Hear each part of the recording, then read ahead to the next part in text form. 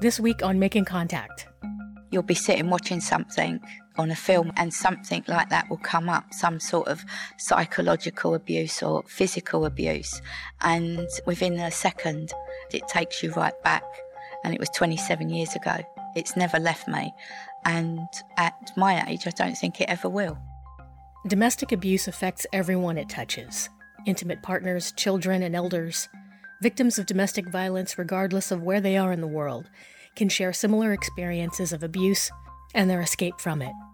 Fortunately, even in the midst of the COVID-19 pandemic, support services in the U.S. and around the world are continuing to operate 24/7. But the pandemic has created new problems and made some worse. This was particularly true during the early weeks of the shelter-in-place orders. In this show, we'll hear from an advocate who provides services to victims of domestic violence about the challenges that COVID-19 poses for victims and their advocates. But first, we head to the United Kingdom, where lawmakers are considering a landmark bill that could change the way countries in the UK handle domestic abuse cases, and potentially establish misogyny as a hate crime. From London, here's Rosie McLeod with the story. On the 23rd of March, UK residents were ordered to stay at home to stop the spread of COVID-19. 2 weeks later, calls to the domestic abuse helpline shot up by 120% within a single 24-hour window. By supporting survivors through the proposed domestic abuse bill, lawmakers hope to end the long-term effects that accompany violence in the home. I've skimmed the report, I'll be honest, and there's nothing in there that I can say I may be wrong about funding. Karen Bellamy is the CEO of LVE Charitable Foundation and holds a local elected office. Bellamy is compiling an exhaustive report into issues of domestic violence, violence against women and girls, and the response of charities, shelters, doctors, and the police. The work is rooted in her personal experience. In a past relationship, I suffered 10 years, what I would call extreme domestic violence and psychological abuse. So from being beaten to being locked in the flat 12 floors high and being told, I hope there's not a fire today. That level of control extended beyond the walls of Karen Bellamy's home. I stopped working. My partner wrote the letter that said that I was leaving because when I used to leave from work, he would wait for me. And if a man at work, a boy at work said anything to me, when I got home, oftentimes the clothes that I was wearing that day would be torn off me and just ripped to bits. Karen Bellamy escaped this relationship, but it took years. Now, as a survivor, she uses her platform to help other victims of abuse. Through her experience, Bellamy understands the deep-running repercussions that survivors live with. It's still very hard because you'll be sitting watching something on a film or something and something like that will come up, some sort of psychological abuse or physical abuse. And within a nanosecond, it takes you right back. I mean, I'm 60 now and it was 27 years ago. So it's never left me. And at my age, I don't think it ever will. Domestic violence extends beyond the physical, from the drip of psychological abuse to control over finances. Karen Bellamy experienced a form of this when her abuser forced her to quit her job. Under the UK's domestic abuse bill, this would constitute economic abuse, that is, interfering with someone's ability to acquire, keep, and use money. But that is just one part of it. An overarching goal in passing this bill is to completely revamp the way legal systems and the public define domestic abuse. Councillor Grace Williams is a local cabinet member for children, young people and families. Abuse doesn't just look like physical abuse. You know, it can be coercive control, it can be emotional, it can be financial. So for us, having that kind of comprehensive definition of abuse will help us to tackle the issues that we're facing, you know, how it affects different family members, including children, how it affects people's ability to, move out of the situation and be in financial control. So I think it's much clearer about, the impact on the victim and ensuring that the victim is recognised as a person who needs support rather than having a kind of adversarial legal system. According to documents on the Home Office website, the definition of domestic abuse in the bill comes in 2 parts. The first part deals with the relationship between the abuser and the abused. The second part defines what constitutes abusive behaviour. The new definition would be helpful because it reframes the issue away from common misconceptions of domestic abuse. The onus is on the victim to change their behaviour by leaving. And if you look at the sort of dialogue about it, it's all about, well, why does the woman stay? Why has she gone back? Why didn't she report it? But we know that things are more complex than that, and we know that we have to put some responsibility on the perpetrator to actually change their behaviour. So the focus on the perpetrator is for them to see their behaviour as a problem, and that's a really key part of it. The bill also proposes a measure very similar to sex offender registries in the US and the UK. Like Megan and Sarah's laws, it's also named after the case that implicated it. Claire's Law is part of the bill, which will be a list of, like the sexual abuse list, like the paedophile list, so that you can go on and see if somebody has been prosecuted or has any history of domestic abuse. So when you meet somebody, you don't know. You don't know the ins and outs of where they've been, what they've done. It's a new situation. You're getting to know people. Whereas if you can check that, you can protect yourself. And to me, that's what Claire's Law is about, is being able to protect yourself and potential victims being able to take control. While some have criticised the law's female name because it implies that only women suffer domestic abuse, Claire's Law has been largely welcomed as a protective measure against it. Women's Aid is one of 4 charities working to end domestic violence throughout the UK. In 2019, they reported that 64% of referrals to shelters were declined. The Domestic Abuse Bill would seek to remedy that by guaranteeing safe accommodation for those fleeing domestic abuse in England. Refuge is the UK's largest provider of shelter services. From Refuge, here's Cordelia Tucker O'Sullivan. The number of bed spaces available in England is currently 30% below the minimum number recommended by the Council of Europe.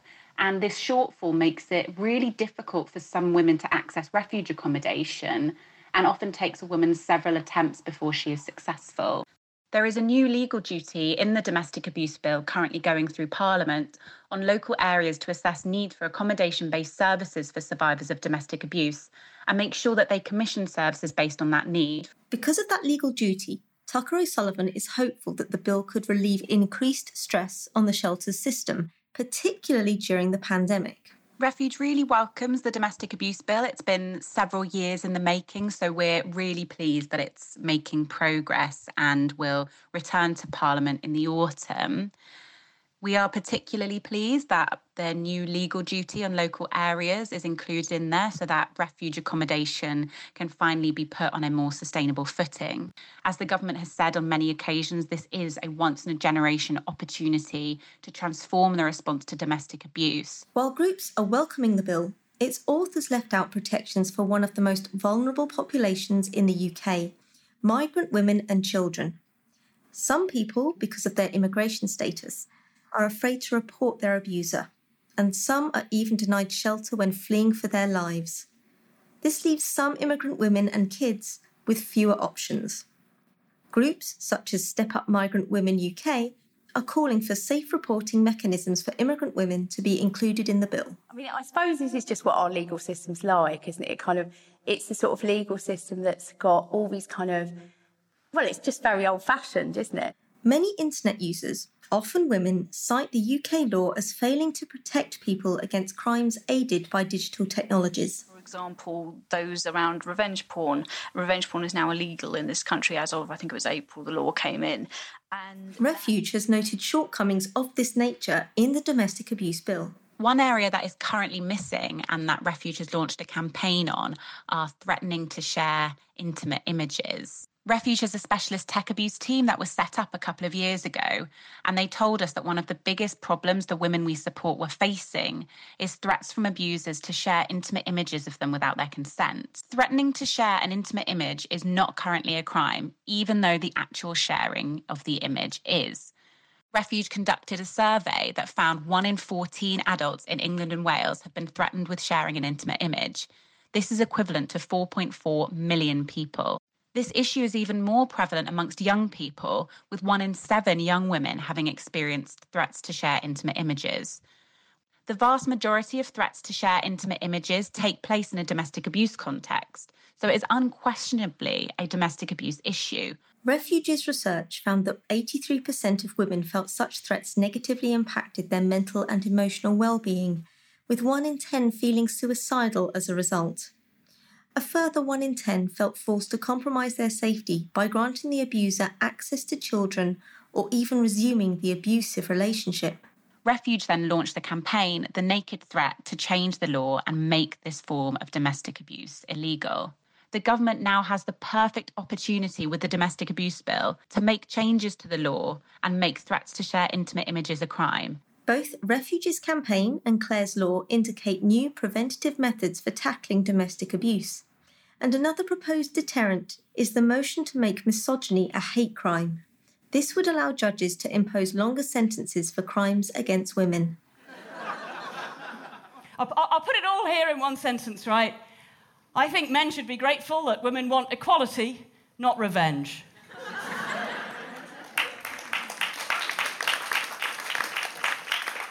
Comedian and activist Kate Smurthwaite famously suffers a large amount of misogynistic online abuse.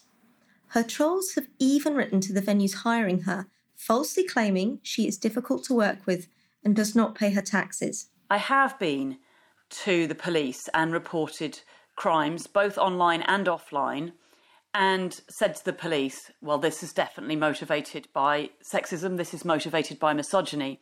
And firstly, the police have referred me to agencies who specifically support victims of hate crime, and I've then gone to those agencies and they've gone, oh no, sorry, misogyny doesn't count.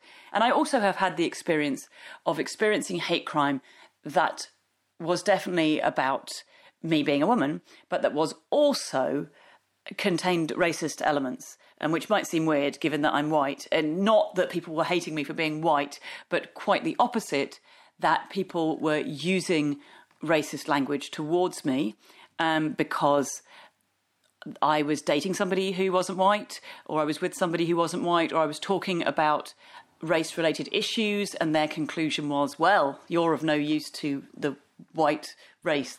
And I do notice that when there's racism or anti-Semitism in the abuse, it does get taken more seriously by the police, which leads me to believe that if we classified being a woman as one of the characteristics that was protected, it would push the police to take this stuff more seriously. Like Clare's law and Refuge's campaign, making misogyny a hate crime would strike at the root of domestic abuse.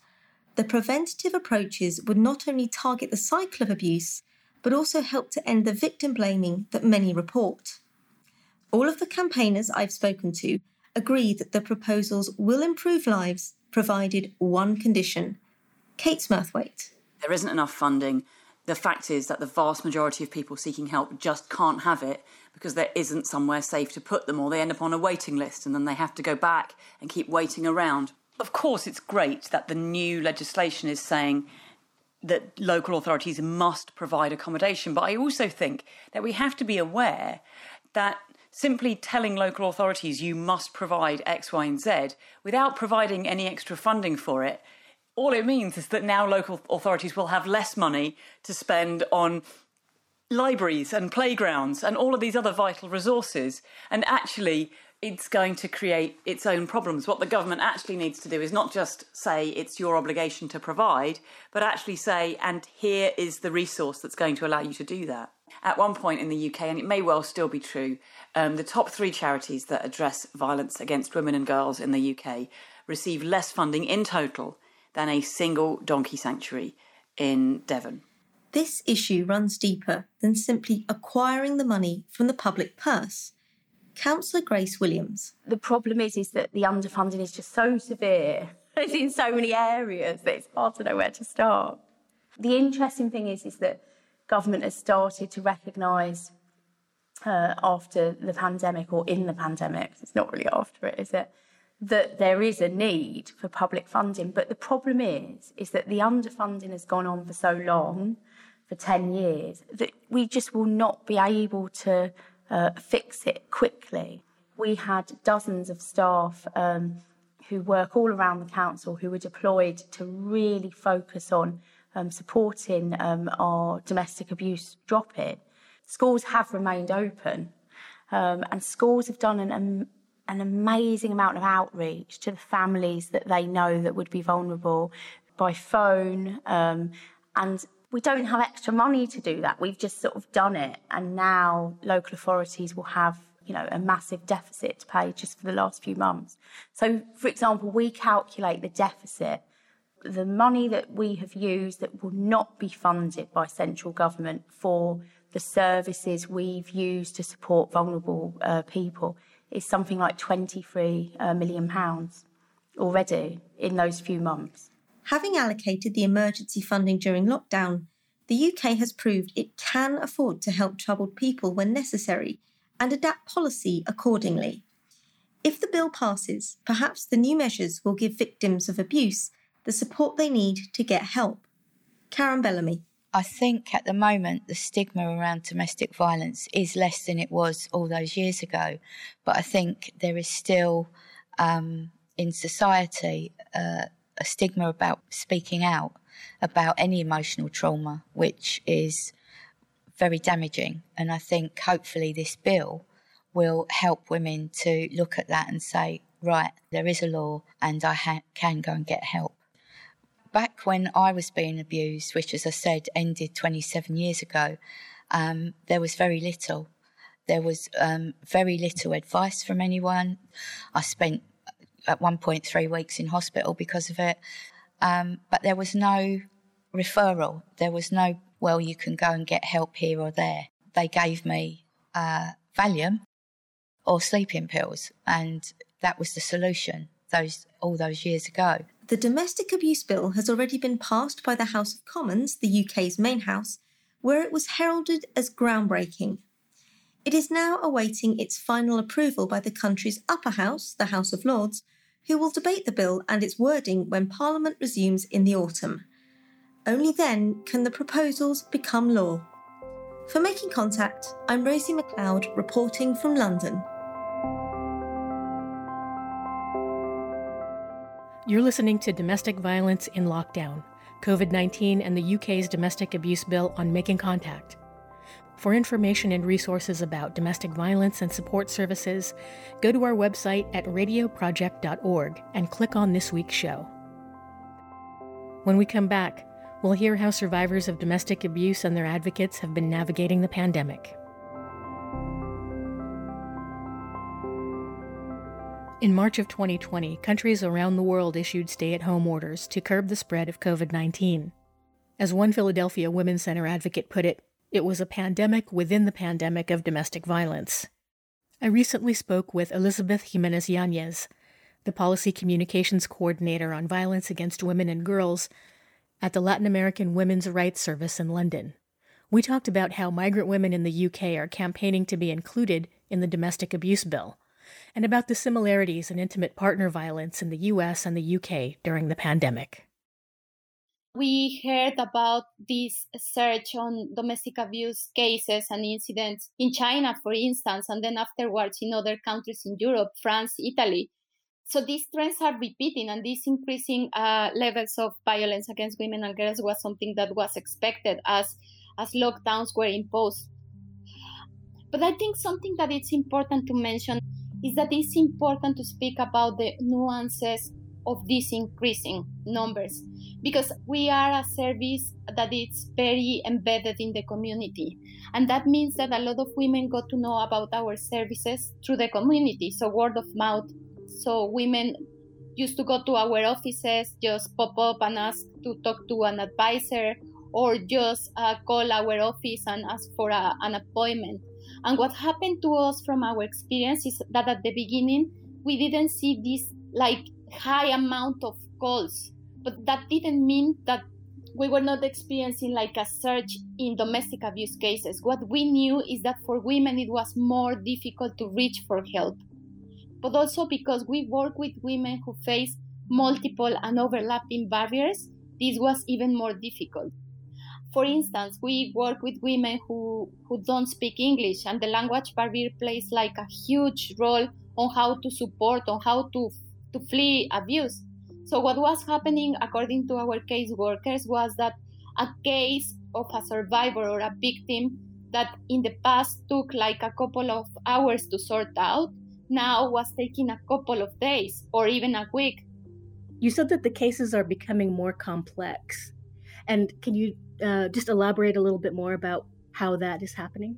So the lockdown was like a fertile ground for this isolation to become even worse. So the complexity of the cases relied on having to live trapped with the perpetrator meant that for many women, they were not able to contain the abuse anymore, because in the past they were able to either go to work, to go to the school, or the perpetrator to go to work, for instance, so they had some time off. So something that we started to monitor, and we are aiming to have more numbers, is increase of sexual violence within the domestic abuse. So marital rape was something that caseworkers were reporting more and more amongst the cases that they were receiving. During the pandemic? Yeah, during the lockdown. Yeah, at the time that they were trapped with their perpetrators, that was a trend we identified. Another thing that was like, just to give you an example, this is just one case. We had a woman who has a child with the perpetrator, and the perpetrator, he has the custody of the child. So when the lockdown started, he immediately said to her, like, you cannot visit her, you cannot take her home with you because of the pandemic. So the abuse, like, again, the child was used like as a tool to coerce her and to exert violence towards her. I think she didn't manage to see her daughter for at least 3 months.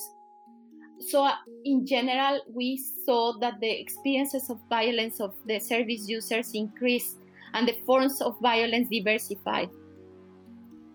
And you said that there are generally multiple and overlapping barriers for migrant women. Can you talk a bit more about what those are and maybe give me an example of how they manifest? It's not new with the pandemic. This was exacerbated by the pandemic. Something that is a huge barrier for migrant women with insecure immigration status. That means women who don't have a settled status in the UK, which includes women on spousal visas, women on temporary visas, asylum-seeking women, undocumented women, of course, are not able to access public funds. And that's a huge barrier because even before the pandemic, it was shown that 4 out of 5 women, this is information from a national organization called Women Safe, were turned away from shelters because they don't have access to public funds. Why is that? Because in this country, shelters are paid through benefits, the housing benefit. And when you are a woman who doesn't have access to public funds, you cannot access this benefit. And then it's very difficult that shelters get you in. But it's not only that, it's also the fact that you cannot access to benefits. And as you know, many women who face violence against women and girls as part of the abuse, they experience financial and economic abuse. And this creates a dependency with the perpetrator. Even if they work, many women, their money is taken away from them. Migrant women and migrants in general with insecure immigration status face the possibility of being detained and deported when asking for support. So in the case of migrant women, this is and survivors of domestic abuse, this is very worrying because migrant women face a real risk of detention or deportation when, for instance, reporting the abuse to the police. Because in this country, they have prioritized immigration enforcement and immigration control over the safety of victims. So the police don't have an obligation to report to the Home Office, but there are some who still do that voluntarily. Yeah, I think this is a good opportunity for me to tell you what we are doing with the domestic abuse bill. There's no clear guidance for the police on how to proceed and support a woman with insecure immigration status. And in fact, in 2018, there was a Freedom of Information request that it was done by some journalists to the police, and they found out that 60% of police forces in the United Kingdom were sharing information with the Home Office for Immigration Enforcement. So that's very worrying. And what we are doing with the domestic abuse bill is we are leaving on an amendment that would incorporate to the bill the establishment of safe reporting mechanisms and an end to data sharing between police and other statutory services and the Home Office for Immigration Enforcement. So what we are arguing is that due to this lack of guidance, police and some police officers are still sharing the information with the Home Office. And as I told you already, the consequences are terrible for survivors and for victims. And this shouldn't happen. And migrant women's safety should be prioritized always and put above any kind of immigration enforcement. How has that campaigning work been going for you as far as being able to make some of those changes that you all are working towards in the domestic abuse bill? So it's been very challenging because it's not a secret that the government of the UK is hostile towards migration. The narrative is completely hostile. So only one of them was voted, and it was an amendment that aimed to lift the no recourse to public funds policy that I told you before during the duration of a pilot project that the government is presenting as an alternative for migrant women.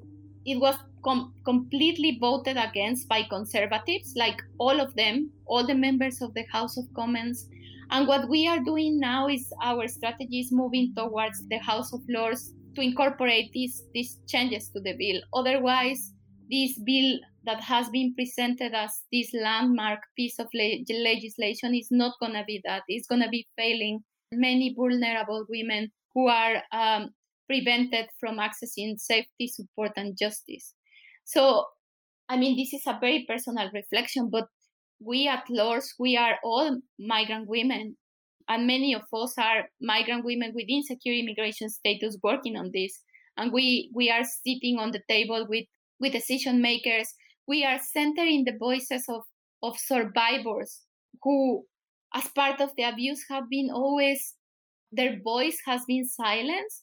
Part of our aims of the campaign since the beginning has been to put at the center the stories and the voices of these women.